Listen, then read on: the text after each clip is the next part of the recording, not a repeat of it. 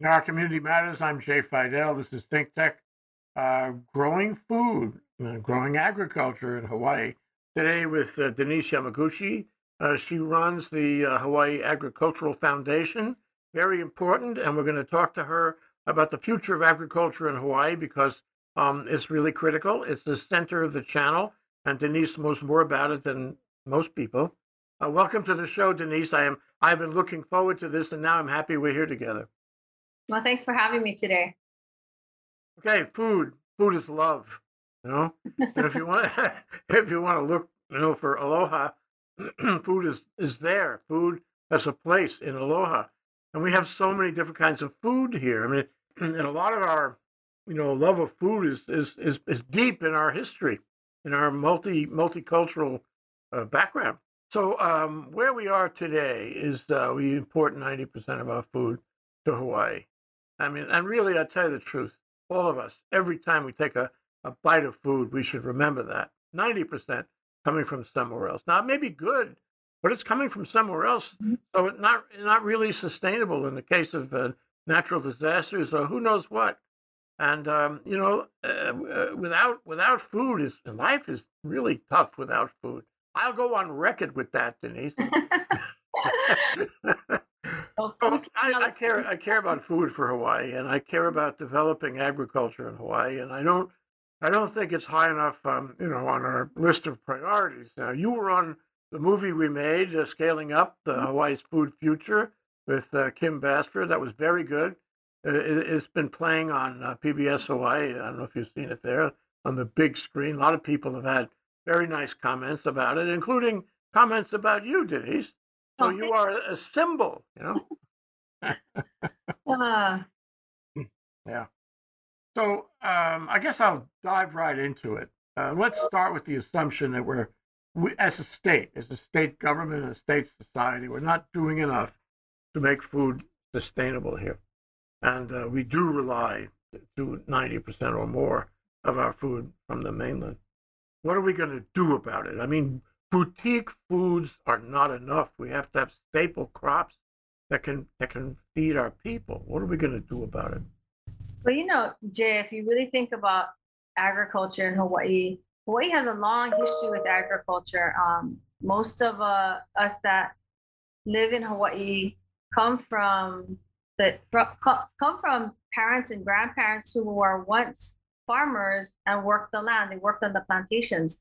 So back, immigration started in the 1860s, and we all come from a plantation and agricultural background. And so there's should be no reason why we can't have more agriculture in our state.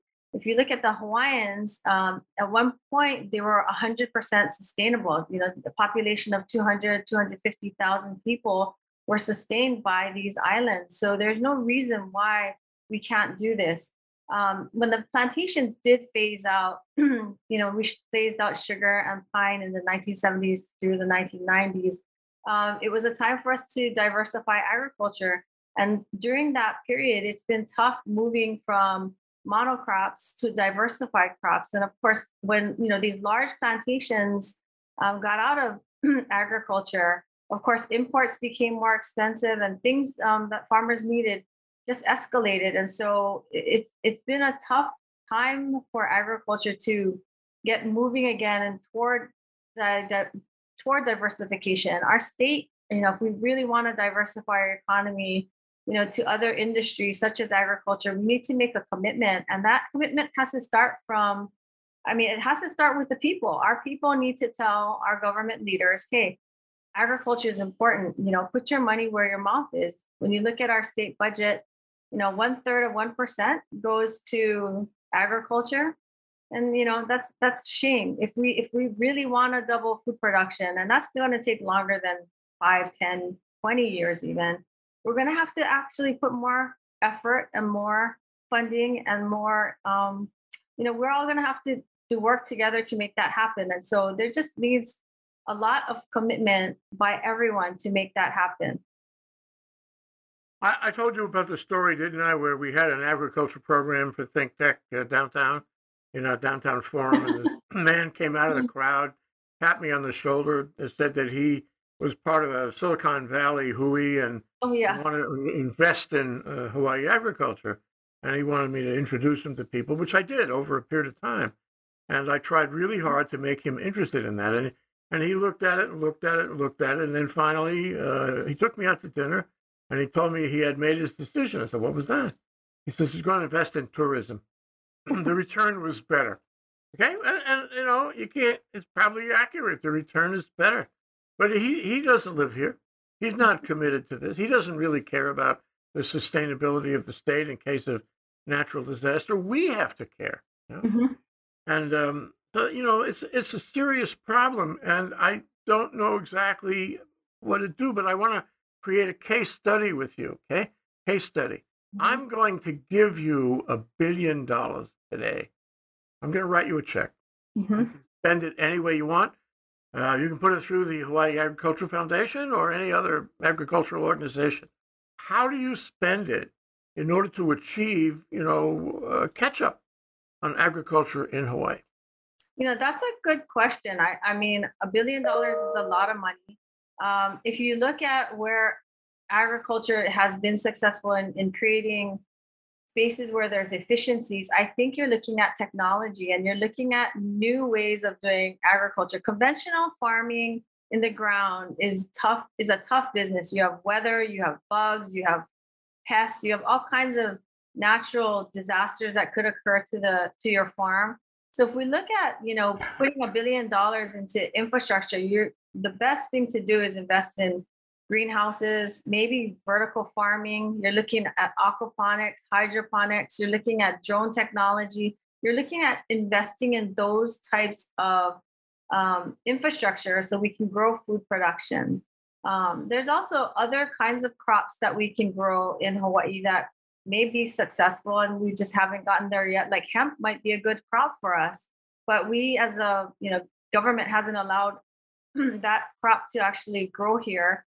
And so it's a matter of making choices. And I think $1 billion you could do a lot. I mean, look at what's happening on Lanai, and I think with the hydroponic farms there, and they've during the pandemic were able to export some of their produce to Oahu because they were able to produce a lot in those greenhouses. So if you were to give me $1 billion, that's what I would probably look at doing, is finding the best technologies in efficiencies with ag tech and invest that money there.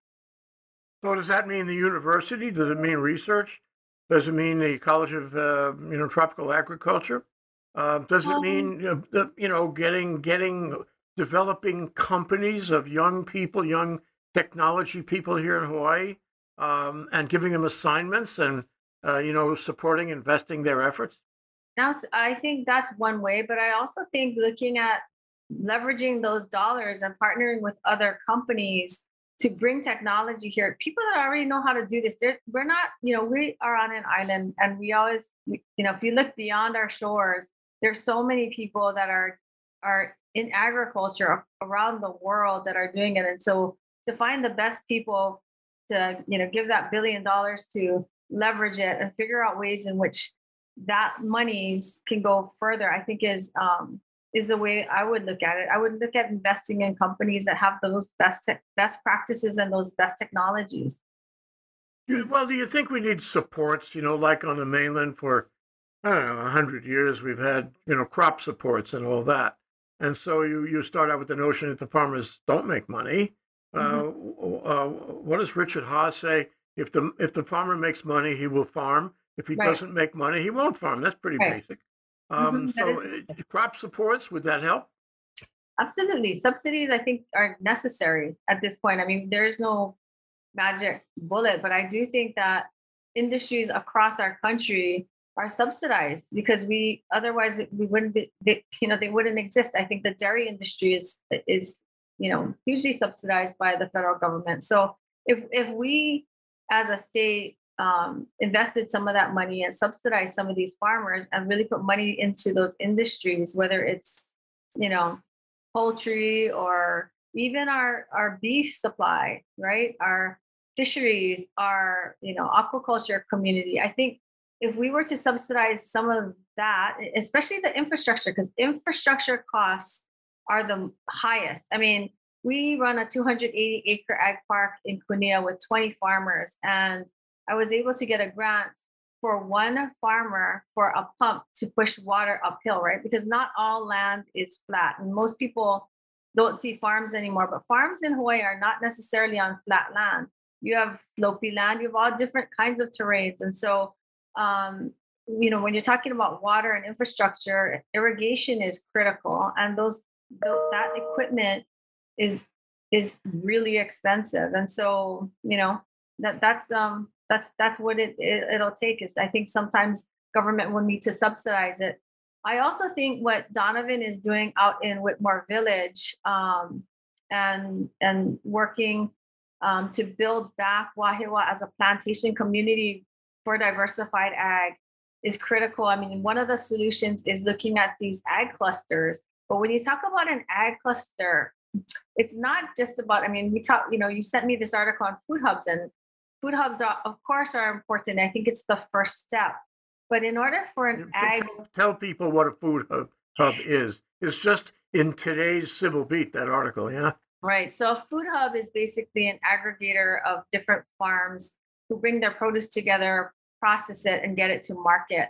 But in order for, when you're looking at farming, we have 7,000 small farmers here on our island. So those food hubs will definitely help.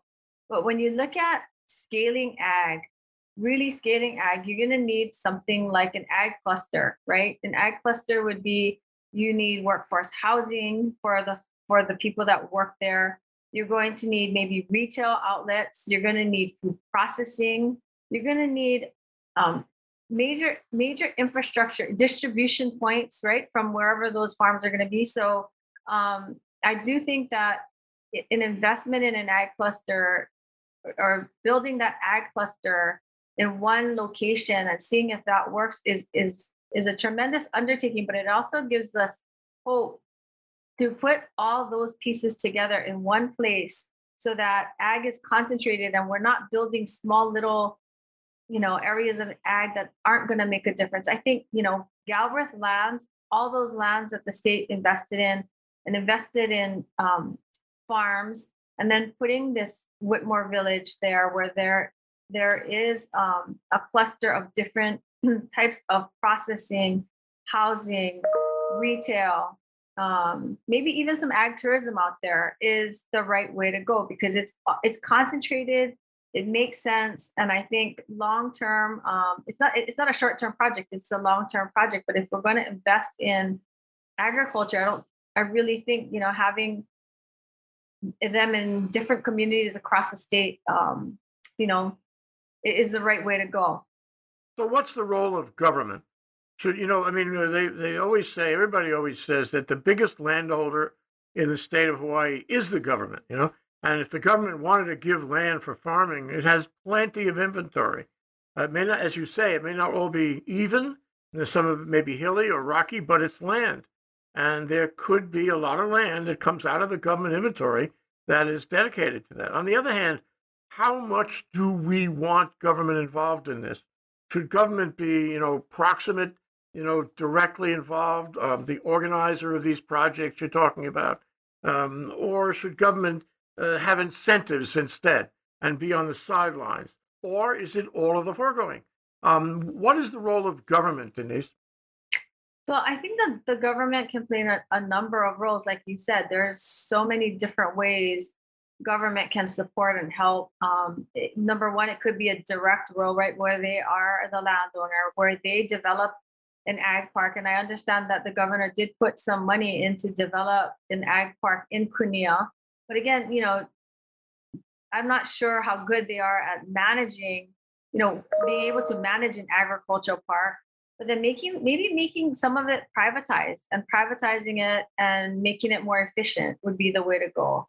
But I also think that there are certain leaders in government that have ideas that can put monies toward different projects, such as the Wahiawa Innovation Center, which again is in that ag cluster, that can take, it's forward thinking, because not all those lands are in been leased out to farmers yet. But once it starts to get leased out and we start to figure out, what we're going to do, we can have small businesses innovate and create product in those areas because value added product or commercial, what is it called? Commercial packaged products, um, consumer packaged products, I'm sorry, are, going to be vital to also support ag in the long term. If we look at agriculture too, I mean, diversified ag is one thing, but I think, also looking at export, right? Because you can't just have, it's hard to have a diversified industry and just provide for ourselves, right? If we're really going to scale ag, you have to look at players like Mahipono, who have taken over 40,000 acres of sugar land on Maui and are investing in all different types of crops. I mean, they've actually planted over 1 million citrus trees um, on Maui where sugar used to be. But they're not looking at it all for Hawaii. They're looking at it, some of that as export. But they're smart. I mean, those guys are experts in farming. That's conventional farming. They're experts in farming. They understand the market. See, that's the other thing is understanding the market and what sells at a higher value, right? So citrus is really expensive. If you go to the market, it costs you $1 or more for a lemon. Now, if they've planted 1 million lemon trees, there's a market for that in Hawaii, but I'm sure there's a market for that somewhere else. Larry Jeffs, who's the largest farmer here on Oahu, and I think still has some land, Molokai, is really smart at understanding the market. And if farmers, understand the market and they can foresee what, where those pukas are going to be, then they can anticipate what to grow, they'll get the top dollar for that commodity or that product. So, again, there's some sophistication. There's a lot of sophistication to farming, and it's finding those farmers that know how to do it. I'm sorry, I deviated from the government question, but again, government can play many different roles. And I can't answer that question because sometimes government gets in the way, but at the same time, there's other times where you really need government there, and so I can't give you a straight answer. Well, let me give you one thing that occurs to me listening to your thoughts about it, and that is, at the end of the day, we have to feed our people, especially in times of need, and those times will come. We have climate change, and so it's a pretty serious issue. And so as Richard Haas says, if the farmer doesn't make any money, he's not going to farm. And if we compete on staples coming from California, we won't make any money. The farmers won't do that. And so the government or somebody had to figure out a way to make staples profitable enough, with supports, incentives, what have you, so that we do have staples. Because as in the film, we had chocolate in the film, we had Kohana rum in the film, and there's various chocolate companies and various rum companies in Hawaii, Okoliha, what have you, that are boutique, right? And we like boutique because boutique has a Hawaii brand and it sells for a high margin on the mainland, but it doesn't feed the people who are hungry. That's the problem. So we have to find a way to serve both of those interests. That is to help the farmer make money, even with boutique, and also to make the farmer, to incentivize the farmer to grow staples. So I really would like your thoughts about how we achieve both of those things. And I hear what you're saying. You have to have both. You have to have both for a robust agricultural sector. It can't be just the one, staples, or boutique, the other. It has to be both because they kind of feed on each other. The expertise you develop in one area is useful in the other, especially in terms of people expertise and business acumen expertise and the way you organize a farm. So my question is, how do we achieve both of them? How do we achieve? Ask the question again. How do we achieve? Staples Oh, and boutique. so I think we are already growing staples here in Hawaii. We just don't know it. I mean, believe it or not, Larry Jeffs, again, for farmers to succeed, right? they either have to be small boutique farms that are growing a high valued crop. For example, chocolate, right? You mentioned chocolate. You talk about even we're back to sugarcane because that can be created into a higher value added product. But then at the same time, if you look at Alun Farms and you look at Larry Jeff, they're not subsidized by the government.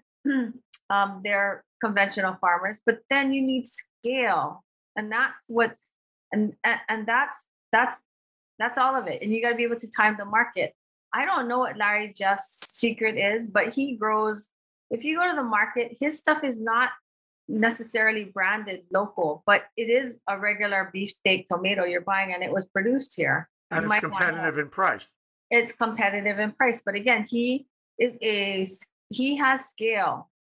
So I don't know how you help farmers achieve scale because that's a big question. If I could write the book on how to take a 1 acre farmer to a 5 acre farmer to a 10 acre farmer to a 20 acre farmer, I would have all the answers for you. When we started this ag park in 2011, the goal was to help farmers scale. And I thought, okay, well, you know what? This is great. We can write the book on how to take that small farmer to 5 acres to 10 acres. But I've been doing this for 10 years now. And it's not that simple. It is not a simple Well, let me offer a thought. What came out in the movie was the dean of Sitar, I guess. Was talking about, hey, let's build hothouses, okay? Because you can right. control things, control the temperature, the rainfall, control the nutrition. The season the growing season, all that stuff. To me, that's obvious. Even if it costs money for the hothouse, it's a shed.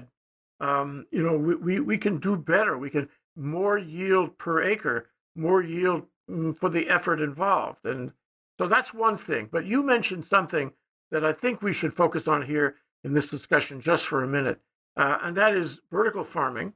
Mhm. Okay, farming is completely indoors, like in the Mililani experience that was in the movie. Mhm. How Oh, they Morris Garden. Mhm. Yeah, right, Murray's Garden. So they don't use soil. They use Right. PVC structures, and you put the produce in there, and it grows very quickly, and you provide nutrition and water, and you have a really perfect kind of crop. And if you expand that, talk about scale. If you expand that to a larger building and a larger building, and then you include the fish in the hydroponic cycle and all that, you're really creating a lot, and the Mhm. food is good. And conceivably, you can, make it very efficient, as you say, efficient, and grow a lot of it. And we could do that, and it wouldn't be outside, and it wouldn't involve the problems of soil, if you will. We just Right. got to get our hands around the technology, no? No, it's not the technology, it's the cost. The technology is that I went to Lanai and the technology is available. It's the building of that greenhouse that is extremely expensive. So, Richard Ha, you mentioned Richard Ha. Richard Ha from Hamakua Springs had tomatoes and he was growing hydroponic tomatoes, but I think he had it maybe, I don't know, I'm guessing like 10 years. And it was the life cycle of that greenhouse aquaponics. I'm sorry, hydroponic tomato was at its end of its life. So he looked at replacing it, but the replacement costs were so high, it would have taken him years and years and years to recoup the cost. So unless you have, like you told me, you give me $1 billion. Talk about Larry Ellison having $1 billion.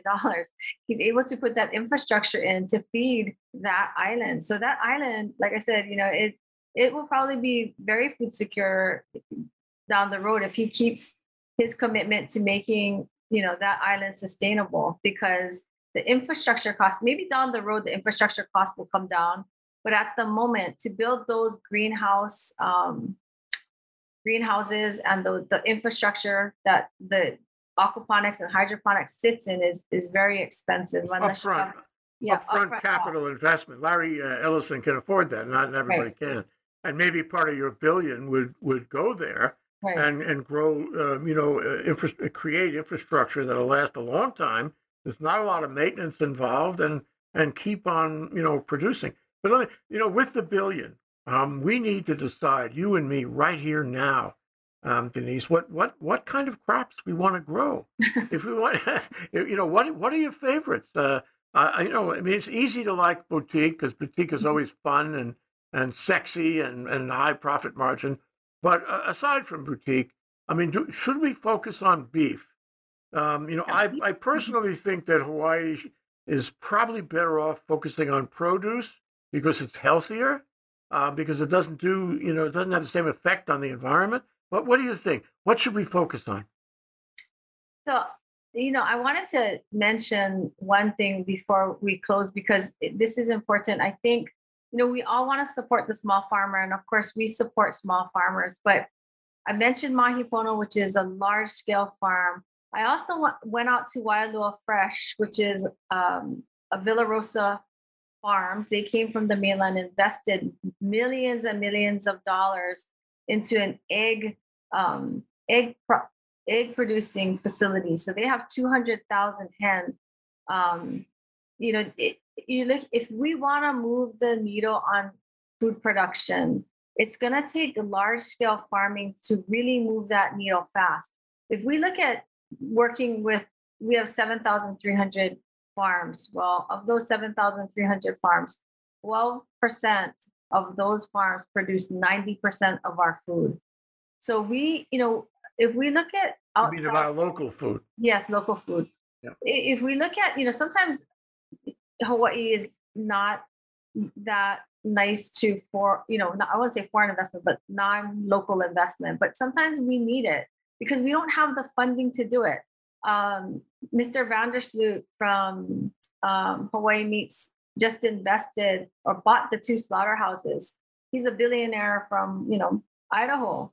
I think that if he can invest money into those slaughterhouses so we can have more local beef, I'm happy. We don't have that kind of capital here on our own. So, you talk about the role of government. Well, it's either going to come from government because government has a lot of money, but we've seen already the pattern of government. We haven't put a lot of money toward infrastructure, toward agriculture. But now we have these outside investors that, want to support and help. Well, see opportunity, right? Again, those big businesses have to make money. They see opportunity. But if we really want to move the needle on increasing our food supply and increasing sustainability here in our islands, we have to look at that as an opportunity. I mean, those guys have put in large investments to help us move that needle. This Waialua Fresh has 200,000 hens, and they said it usually takes a hen per person in the population. But if they can just replace what's being imported now, that's huge because most of our eggs are imported. That's huge. One of the things that came up in that downtown forum program I told you about Mhm. was that if you want to have offshore investment, you have to manage it. This is one of Hawaii's structural weaknesses over the years. We let people come in here and buy us, and then tell us what to do. And so, to me, if the legislature was going to be involved in this, and it should be, it would structure these clusters. It would provide a framework, okay? And the framework would involve a whole bunch of parameters and guardrails. Among them would be, if you want to invest in agriculture in Hawaii, you follow our guardrails and our structure. You can't come in here and do everything and anything you want because we ultimately have to control this in order to make this state sustainable. Do you agree with that, or should we just make it a free for all? I don't know. I don't understand what you mean by guardrails. Well, I think if they want to come in here and invest in agriculture, do we limit them in any way?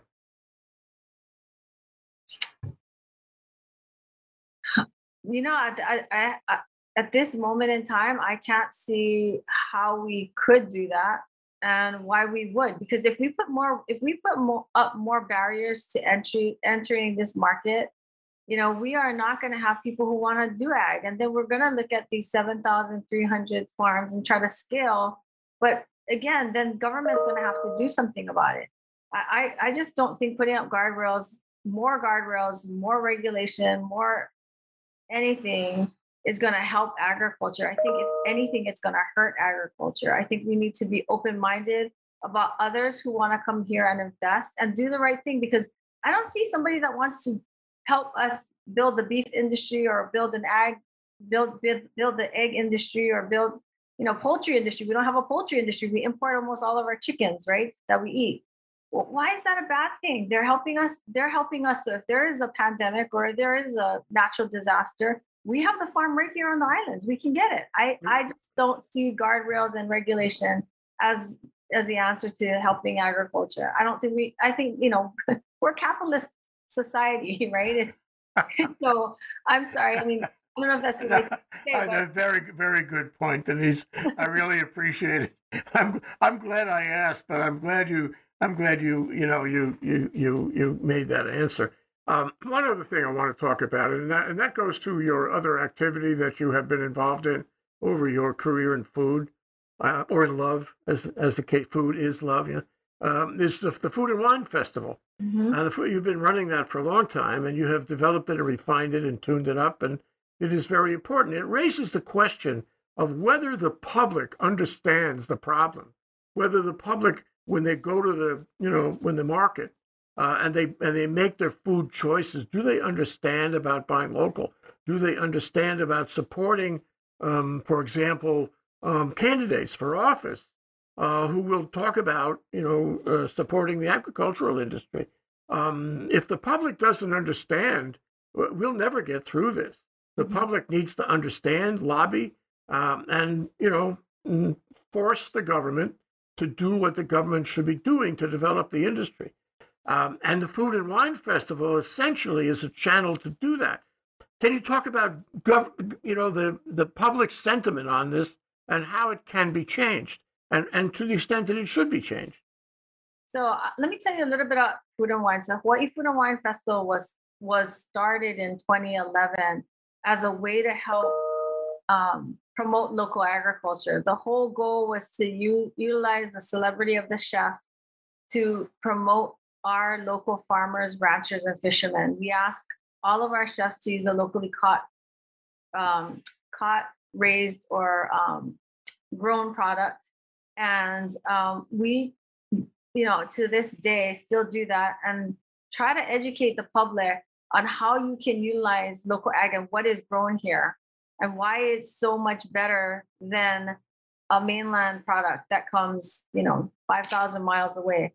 So that has always been the centerpiece for Hawaii Food and Wine. Hawaii Food and Wine Festival has also been able to put a spotlight on Hawaii as a culinary destination. You talk about opportunity for agriculture. We have had pre-pandemic 10 million tourists coming to our islands, right?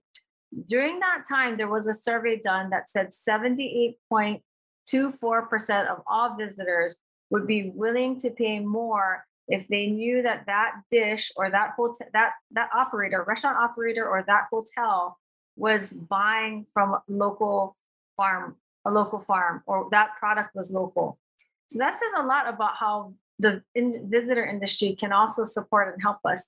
But the goal of that our festival is really to put a spotlight on our islands as a culinary destination and to promote um, the best of our local agriculture. The other that so that's number one, is to make our residents and visitors aware of the kinds of things that can grow here in our islands and how good we are at it. That was the first step, right? Um, through through Hawaii Ag Foundation, when I did the festival, we got a lot of media attention. We were able to also put a spotlight on our local host culture. We've been able to do a lot with that platform. At a particular point in time, a local legislator asked me, "Hey Denise, can we talk about food and ag issues? Because um, we have so much infighting in the industry, and or we have people that are against the industry, and we just need to kind of come together. So can you create something that will address food and agricultural issues to inform the community?" And so through the Hawaii Ag Foundation, not through Food and Wine, because I just felt that it would get lost in a lot of the media attention that, the chefs and all that going on, we started something called Eat, Think, Drink.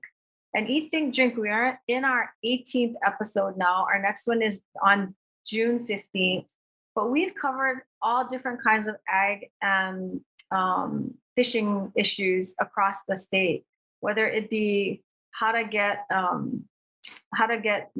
investment in ag, about how agriculture affects the planet.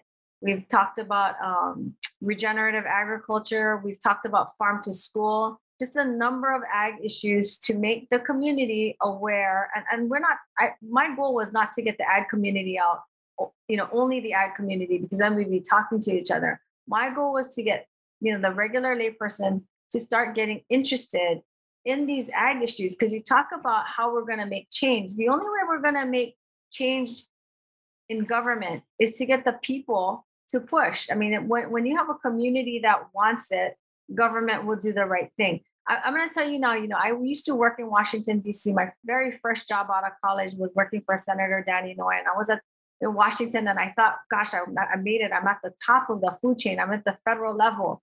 Well, I came back home and I started working with the state government. And then I got this opportunity to work with Norwegian Cruise Line at the county level. And I thought, oh my God, they want me to go to the counties. I'm working at the lowest level of government. But what I really figured out in that experience, working with community, working with the local counties, is those are the people that have the power.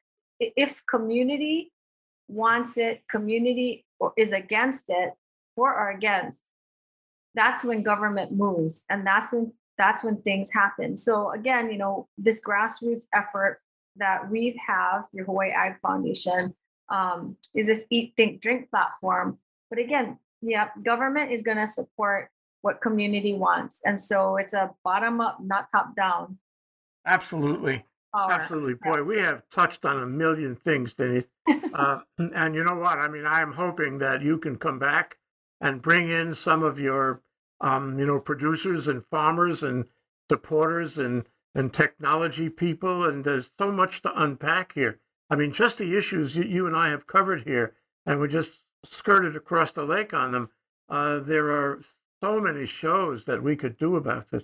So I hope you come back. I want to hear more. I want to follow the action. I like Think Tech to be a source of information and inspiration about putting food at the top of the priorities.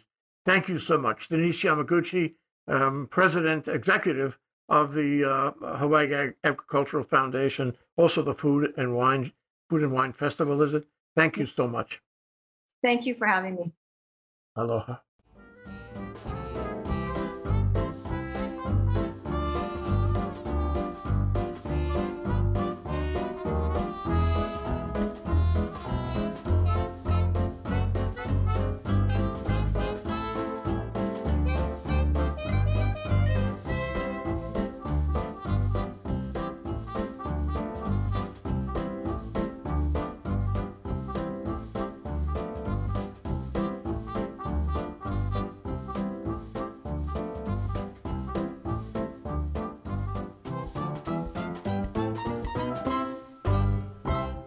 Thank you so much for watching Think Tech Hawaii.